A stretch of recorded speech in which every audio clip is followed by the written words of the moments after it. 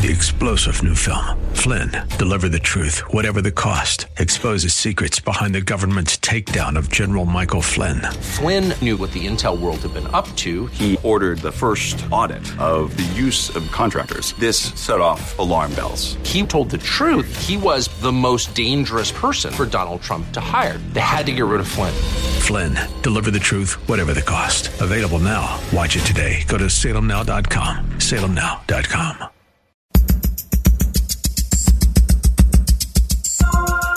It's Lifeline with Craig Roberts. He's the host of Northern California's longest-running conservative talk show.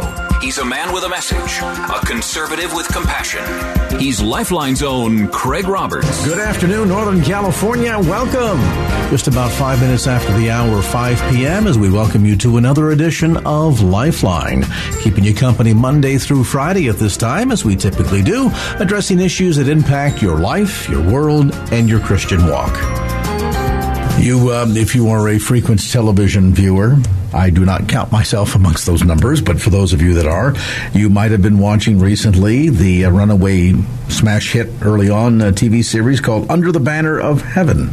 And it's kind of a religious murder mystery. Is there such a thing as that? And I won't take time here at the top of the conversation to go into too much detail because I want to get into our visit with our next guest, who is in fact a former member of the Mormon Church. She has written a number of best-selling books. In fact, she has more than 30 bestsellers to her credit. She also has a Ph.D. in biblical studies. Joins us now to discuss a book that is now retitled and re-released called Under the Banner of the Mormon Code. And we're pleased to have join us once again Dr. Latane Scott. Dr. Scott, thanks so much for carving some time out of your schedule to be with us. Oh, what a pleasure. Thank you. Tell me first a bit sort of from your perspective, why the fascination with this? I mean, I suppose in the sense, I mean, obviously Americans, like a lot of Westerners, love to get pulled into murder mysteries and whodunit type stories and what have you. We have for, going back to the days of her Sherlock Holmes. This particular TV series, though, has a bit of a twist in that it is kind of against the setting of Mormonism. All of the primary protagonists in the story are Mormon or have some involvement with the Mormon Church. Why do you think that's attracting so much attention? Well, Under the Banner of Heaven was based on a best-selling book by John Krakauer, and he based his narrative nonfiction on an incident that actually happened in the 1970s in Utah, where an offshoot of the Mormon Church, I guess we would call them Mormon extremists, had a woman that kind of married into their clan, and it really was a family clan. And she didn't really toe the line on some things like having multiple wives and other things, and they ended up murdering her. And this is a documented case that actually happened. And Krakauer's book detailed that. But when Hulu made a series out of it, they put in a couple of characters that weren't from real life, but one of them was a faithful Mormon. And I think the thing that made the big difference, Craig, with the listeners and the watchers of this Hulu series was that they saw what happens to a faithful, true blue Mormon when he begins to see that his past, all of the things that he held most dear about Mormonism actually don't have reality and fact. In other words, most of the history of the Mormon Church has been just made up or plastered over or prettied up, but it's actually quite a bloody background. Or at times, as we've seen in the history of probably certainly the last 100 plus something years, and that is when certain things come out that tend to be very inconvenient, then the history of the church gets rewritten and washed over, and the denial factory kicks into high gear. Beyond, obviously, some aspects, and I think, for fairness and clarity's sake for our listeners, there are different branches of Mormonism. There's sort of the more traditional LDS, Utah, Mother Church brand of Mormonism, and then we have a lot of offshoots. I'm thinking of, for example, the Warren Jeffs offshoot that really gets into the notion of multiple wives to a very significant degree, and a very, very closed type of society where, on average, and correct me at any point, Dr. Scott, if I'm incorrect here, most LDS Church Mormons, well, perhaps a lot of their social life might be amongst other Mormons and within their own family. They certainly don't eschew interaction with non-Mormons, and in fact, oftentimes are very, very active in the community around them. Well, it's kind of a peculiar situation. When I was a very faithful Mormon at Brigham Young University, at that time, Brigham Young University was for members of the main group that you just mentioned, and everything you said was accurate, by the way. But also at BYU when I was there were several people from polygamous compounds in Mexico and in Arizona. Young people that had been sent by their families to Brigham Young University because it was such a high quality of education. So this wasn't something really openly talked about, but, I knew that once you started talking to people about their background, and they usually weren't very open about it, but you could finally figure out if they were from Mexico and they were from a particular community down there, they were from a polygamous branch of the Mormon Church. And I think at last count, Craig, maybe 50 or 60 distinct movements have come out of the mainstream Mormon Church. Splinter groups. Now, aside certainly from the polygamy, which of course tends to still, even in this day and age, when almost seemingly anything goes, it still tends to raise eyebrows. And yet, I think there is a pretty significant group just amongst the population that probably still positively views the church in a positive fashion, in the sense that, as I mentioned, the people of the church tend to be very involved in civic life and community life, and well known for certainly clean living. If you say, well, my neighbor, how he is, he doesn't smoke, drink, or go with girls that do, they'll probably say, oh yeah, he's a Mormon. There's that sense of a high level of discipline and healthy, clean living lifestyle, and yet below the surface of sort of the presentation that all is well, the families get along, divorce never happens, it's all,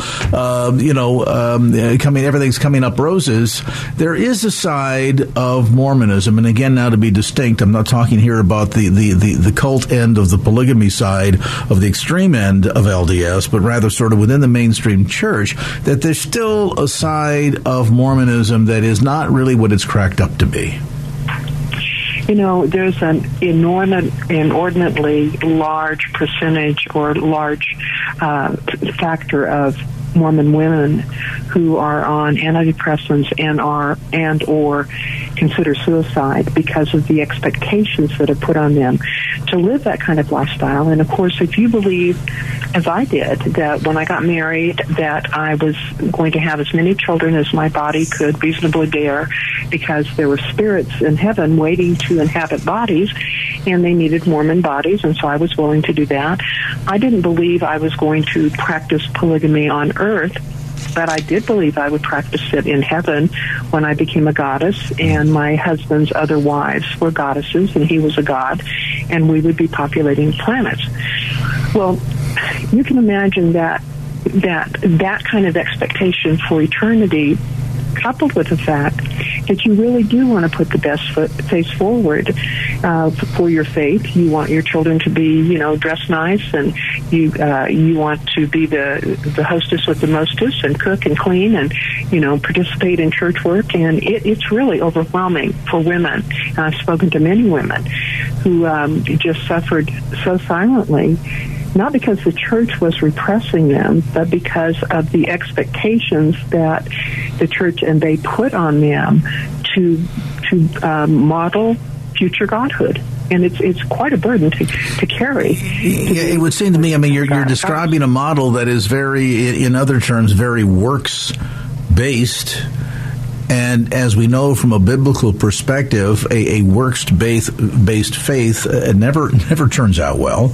Our works are a result of our salvation, or a product of our salvation, and not the other way around.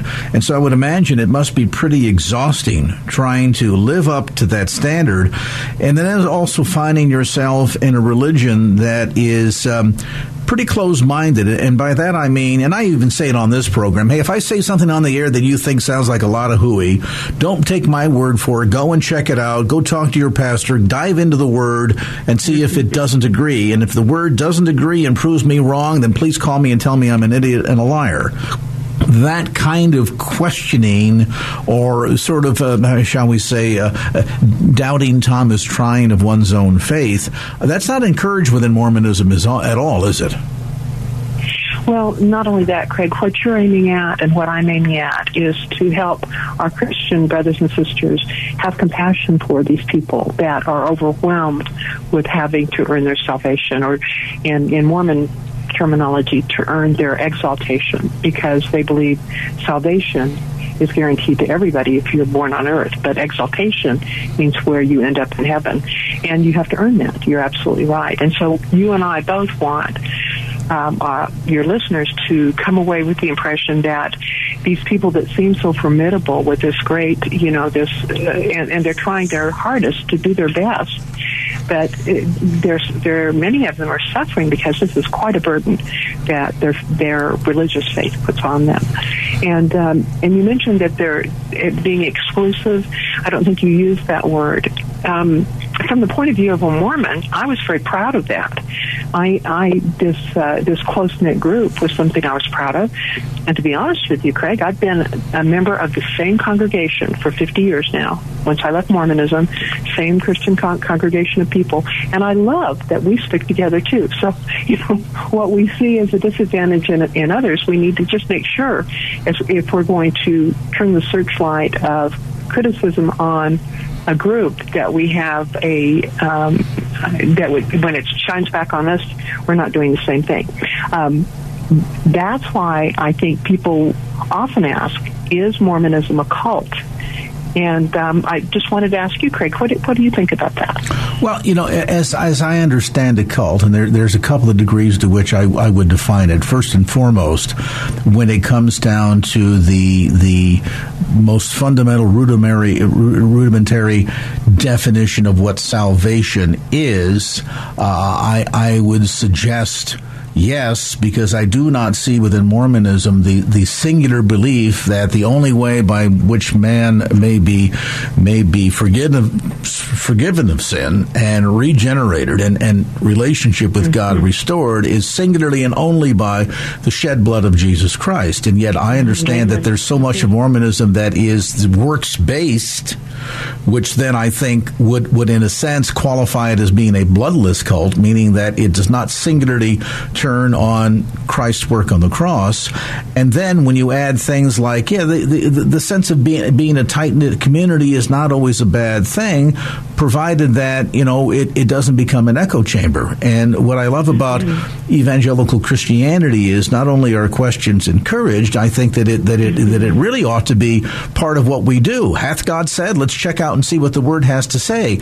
Asking questions seems to be something that, at least from my understanding, is not always encouraged within the Mormon Church. I mean, I would suspect if you went to any of the 12 elders and said, okay, about these plates of Moroni, so they were discovered, they were translated, but you don't have them in the church library because God took them back up to heaven.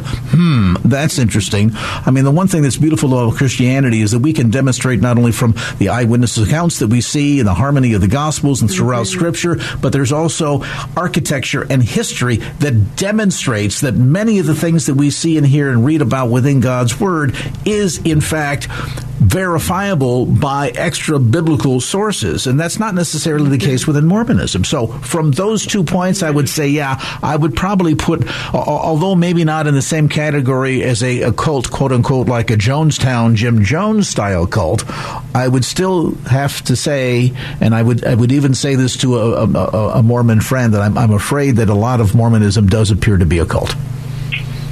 I agree completely with you, and I don't know whether, when we put this together, there are 4 characteristics of a pseudo-Christian cult. In other words, a cult that uses the terminology of Christianity, but is a cult.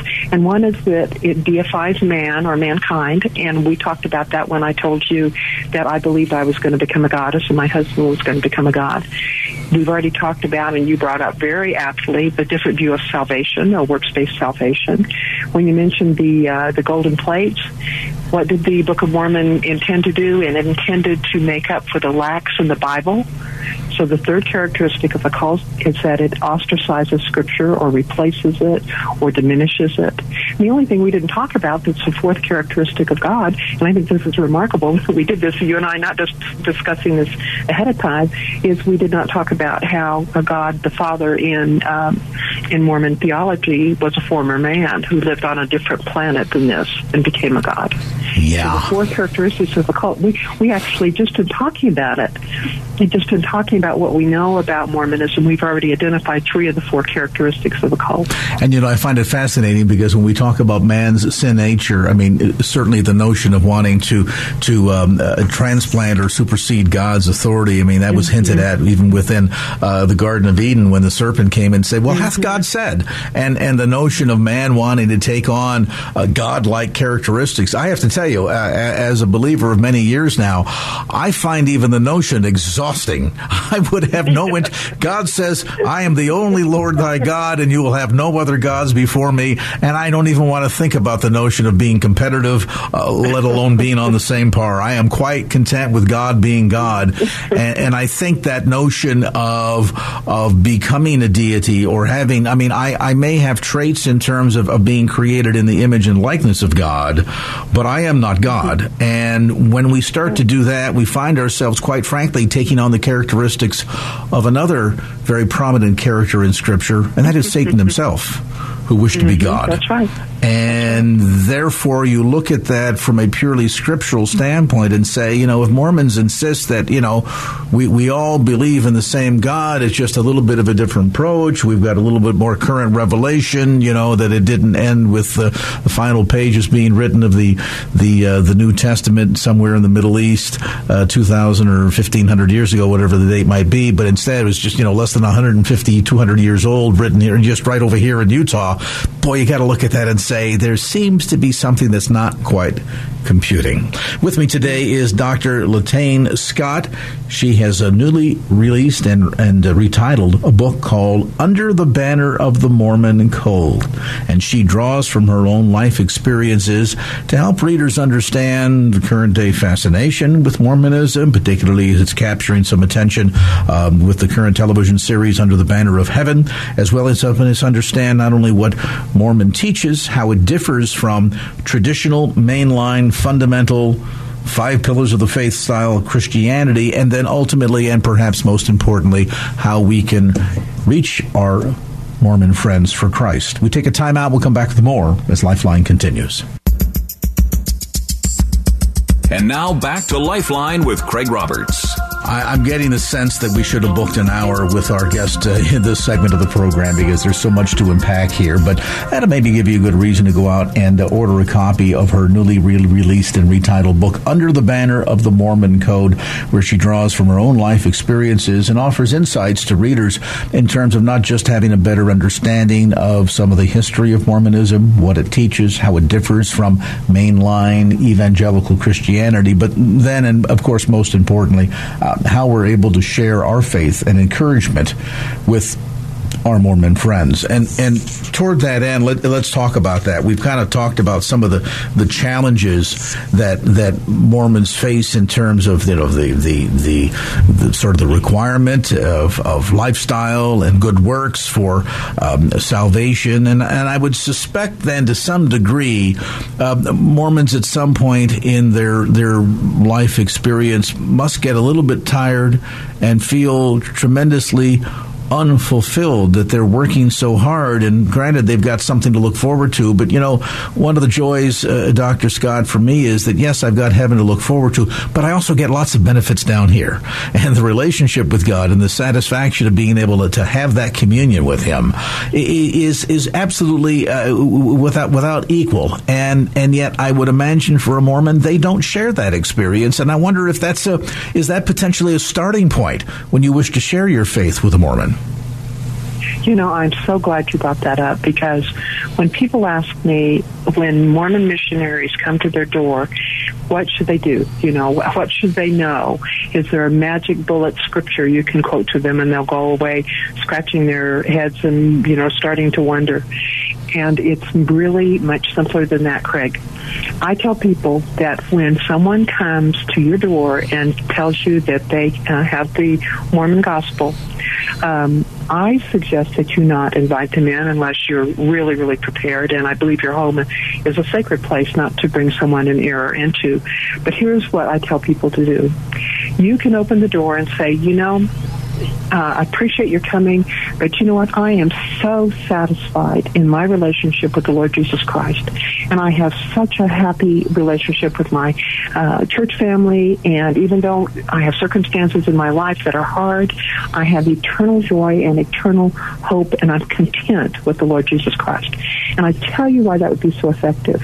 When I was a Mormon, I believed that Christians were secretly unhappy and they needed Mormonism to be happy. And that they were all, and of course that was always solidified when people slammed the doors in the faces of Mormon missionaries, Here are these sour-faced people that, say, I don't want to hear you, and they shut the door.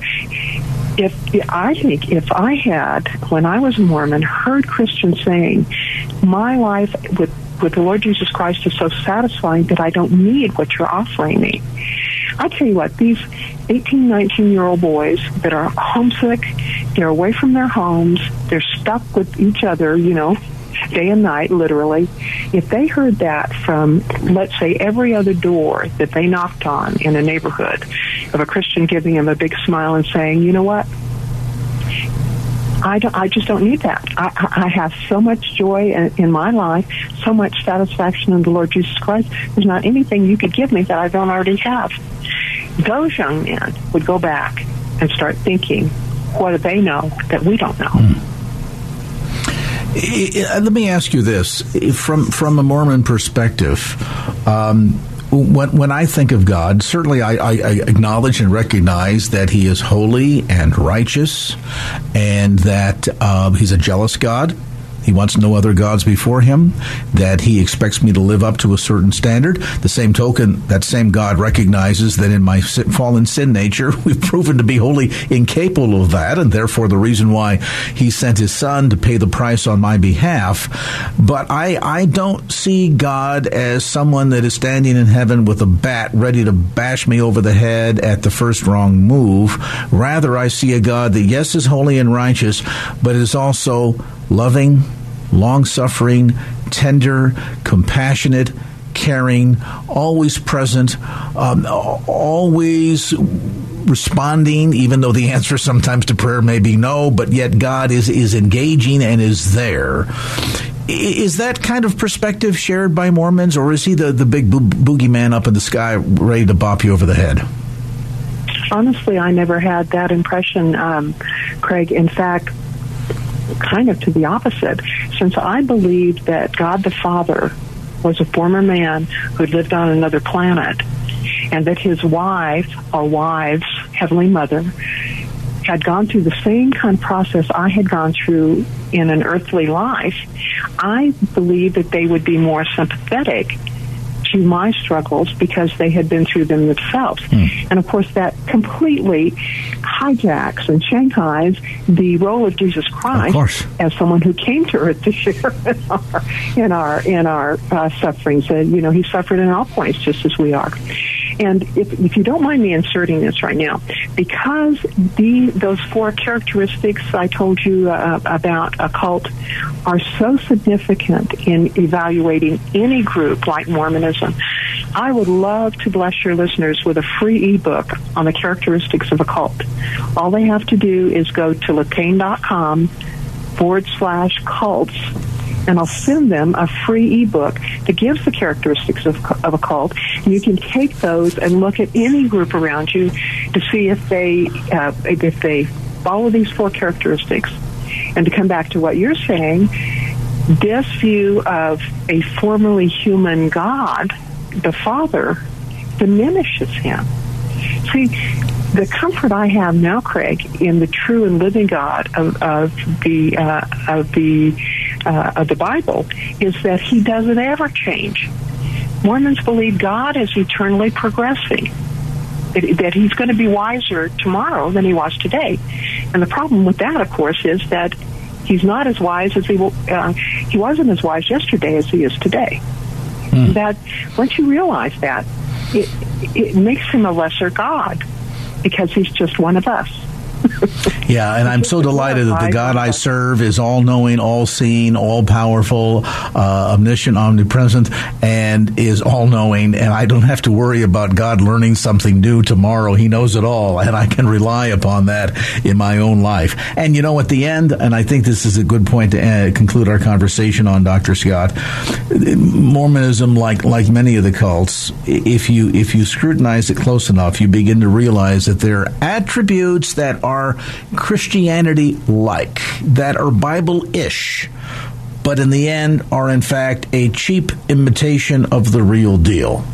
Now, how can you gain a better understanding in knowing the difference? Well, Dr. Scott, very gracious in offering a free ebook called What is a Cult? And all you need to do to get your own copy is to go to Latane.com/cults, and I'll spell that for you. It's Latayne, Latane.com/cults, and you can get your own free copy of the ebook, What is a Cult?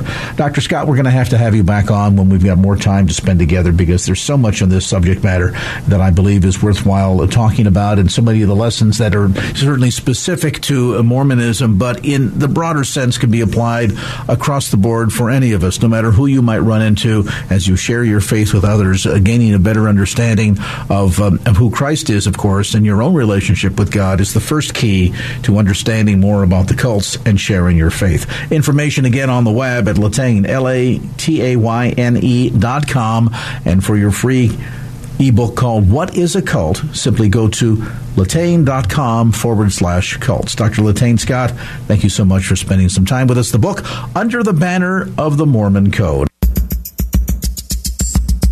And now back to Lifeline with Craig Roberts.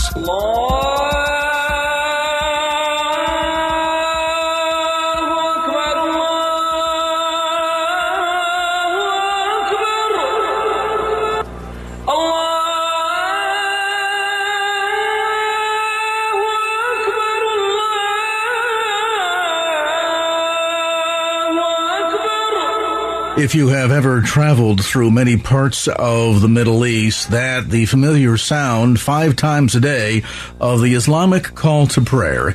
And while it conjures up ideas, I think, of fascination at certain levels for many Westerns, also brings up concerns, thoughts, questions about the relationship between the Middle East, Islam specifically, and those of us in the West, Christians and Jews, yet more specifically.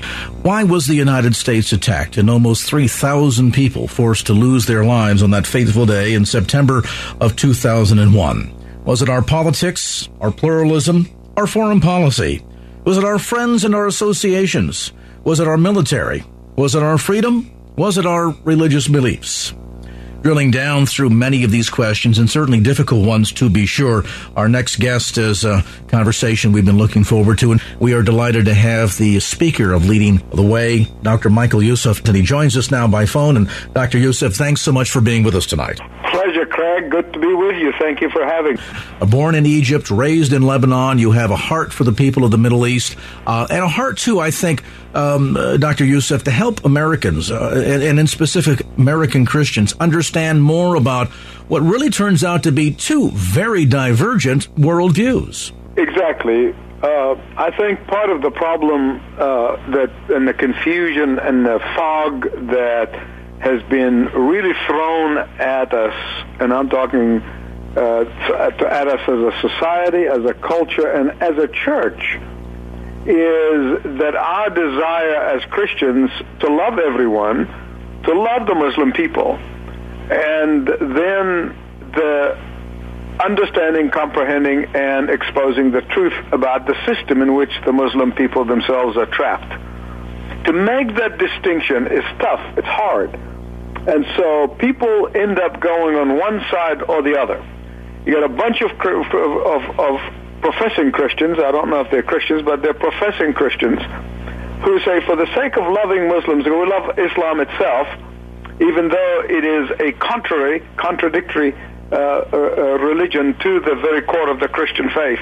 In fact, you have this movement now, it's called Chrislam, where churches have an Islamic services in their midst, which is really a travesty.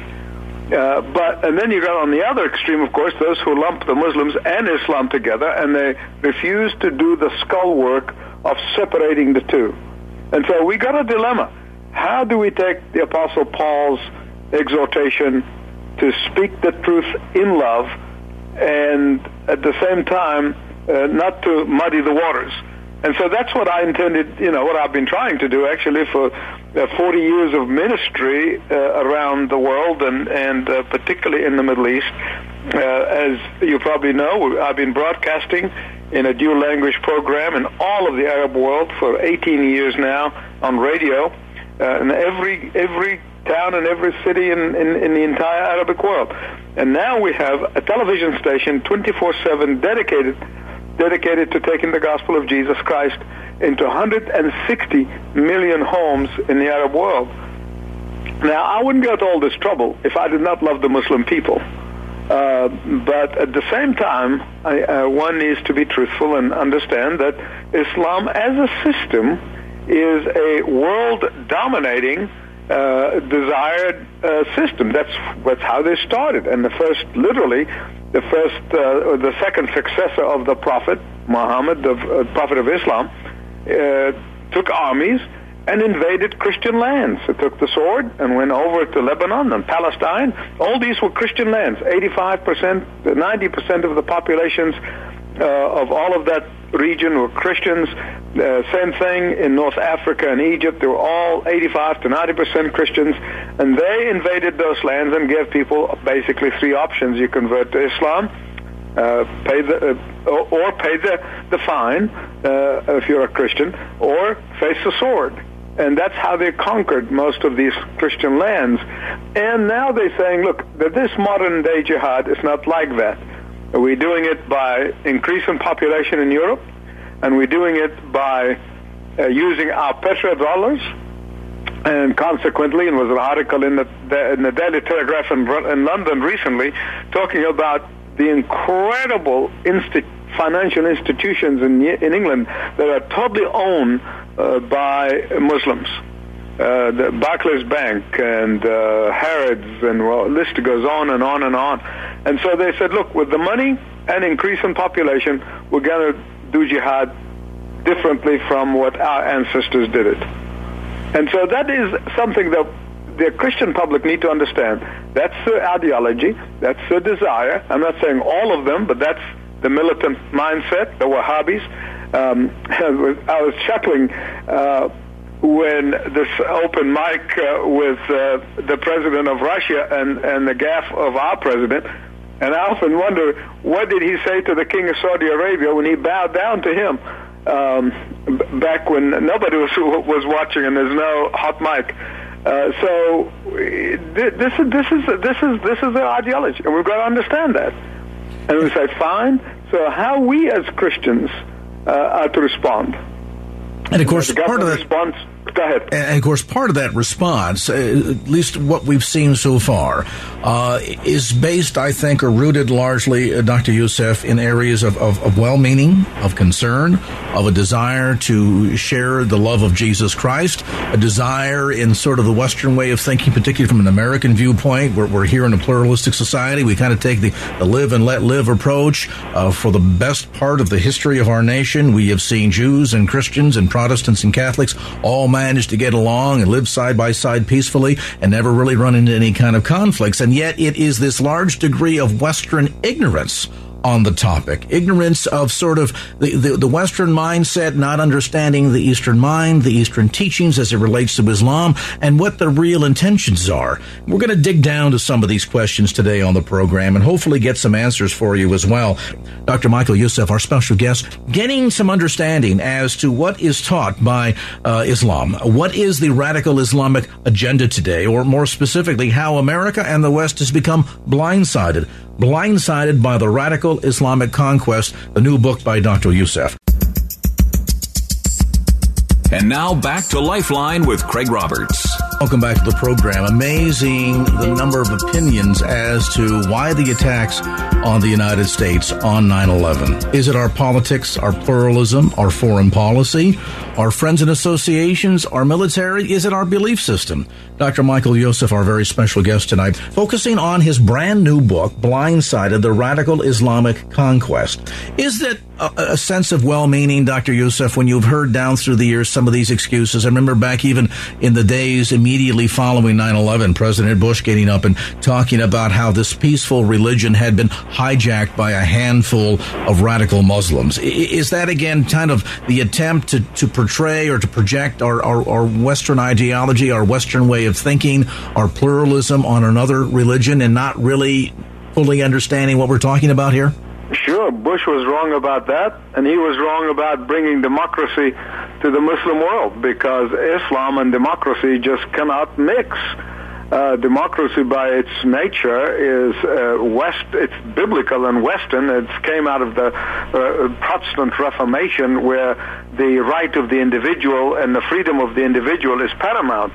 While in Islam, it's a theocratic society that Allah is the one who rules through his caliphate, and therefore man has no rights or freedoms. So trying to impose democracy was just a fallacy that did not work, just like all the other stuff that when it comes through Western grid, it doesn't work. And that's why, you can say, well, it's because of Israel. But I promise you, if Israel does not exist, we would have the same problem.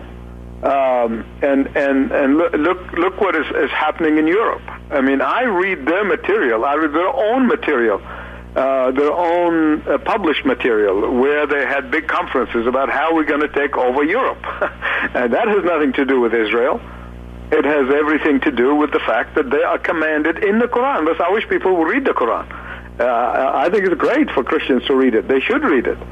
They're commanded to basically take on the world. And they said, wherever the bottom of your feet touches, it immediately become a Muslim land.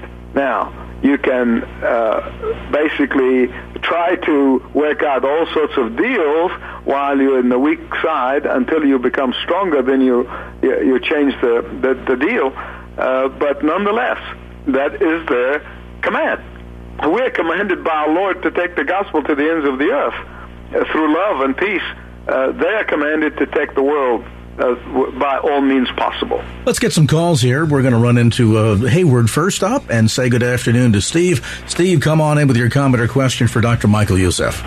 Yes, thank you both for having me. My question really is, why is America so blindsided when we have, throughout history, allowed other faiths and religions to come into America, including Buddhists and Mormons and the like, and allow them to flourish here in America with their religions, put up their churches, make a place, be kind and considerate, and in general, allow them to be here, and then we act like we don't know what's going on when these things happen to us in regards to Islam, as if we don't understand the people and the different faiths that we're allowing in America. Any comments on that?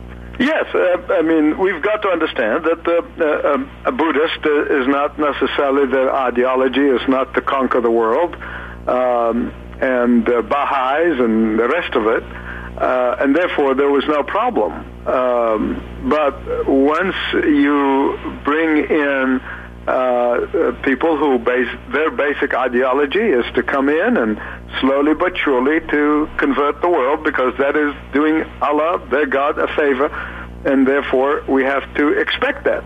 Now, we were blindsided because we still don't understand that. We still pretend that this is just a religion like all other religions without a conquering ideology. That's the sad part. Next up for Dr. Michael Youssef, here is Mark in San Jose. Mark, come on in with your comment or question. You're on KFAX. Welcome. Thank you, Craig. The thing is all the Muslims I've met, and I go out witnessing on college campuses, they all seem to be nice people, and I don't think any of them that I've met, would be willing to carry out violence. But the problem is, of course, is if you've read the Quran, as I have, and we all have, and the Hadith, there's all sorts of stuff, in there, like there's a story about how they killed 100 Jews while their wives and kids were crying and weeping, and they decapitated them. And it's spoken of as a positive thing where you're actually rewarded for killing the so-called infidels. But, the thing is this. I do believe 9/11 could not have been prevented because it was the sixth trumpet. There's a parallelism to the day that God told Elijah the prophet to anoint Yahweh king over Israel on the biblical sixth trumpet. And although it does take a little while to explain, it's definitely in the Bible. It's what Jesus called the abomination of desolation. And Daniel did too. It's stated as occurring in 1290 days in Daniel, but 1263 and a half in Revelation. Let me jump in real quick, Mark, because I appreciate your call. I don't want to get too far afield into eschatology, get us off the topic. But let me get Dr. Youssef to address the core point that you bring up. Why is there this sense, Dr. Youssef, that there's two very different Islams out there? For example, a lot of us that live here in the United States, we know Muslims, we work with them, we go to school with them, they're neighbors of ours, they seem to be peaceful people, and then we see this stark contrast of the behavior of Islam in the Middle East or the events that occurred on 9/11. Why such two radically different pictures that we have of Islam? Sure. Well, because it is they both are true. The first 18 years of my life, I lived in the Middle East. I grew up in the Middle East. Some of my best friends were Muslims. I had Muslims stay in my house. I stayed at their house. And this modern radicalization, which is the brand of Islam that says we'll go back to orthodoxy, go back to the time of the Prophet. It's started by Ibn Wahhab, which you hear it now as the Wahhabi movement, and in Saudi Arabia. And it's that radical teaching of Islam of total annihilation of the infidels, which was not the case among many the Sufis and many other Muslims, and so many of my friends, and I still have friends, do not espouse that. But that return to 7th century Islam began to be pushed around the world by the Saudis, where they're pouring in billions of dollars into these madrasas. And so now we end up with a brand of Islam that dominates. Now, to be sure, there are westernized, there are moderate, there was so-called moderates, but they're really are westernized Muslims who embarrassed about this, who would wish that it, and they would interpret it different. They would say, for example, this belongs to the 7th century, it does not belong to today, and that it was necessary then for the establishment of Islamic religion. It is not now. Lots of scholars are saying that now. But they're very small in number, and they really are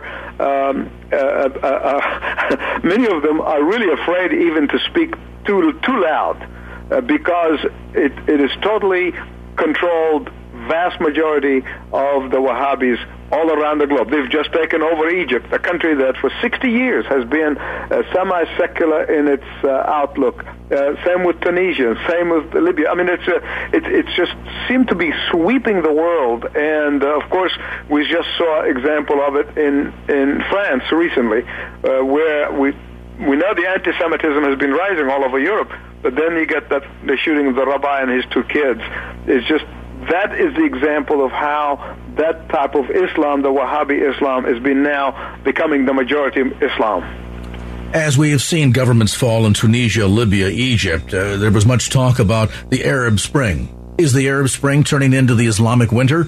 We'll take a look at that question next. Our conversation continues with Dr. Michael Youssef. The program, by the way, Leading the Way, heard weekday afternoons at 3:30 p.m. right here on KFAX. More of the conversation as our visit today with Dr. Michael Youssef continues from KFAX.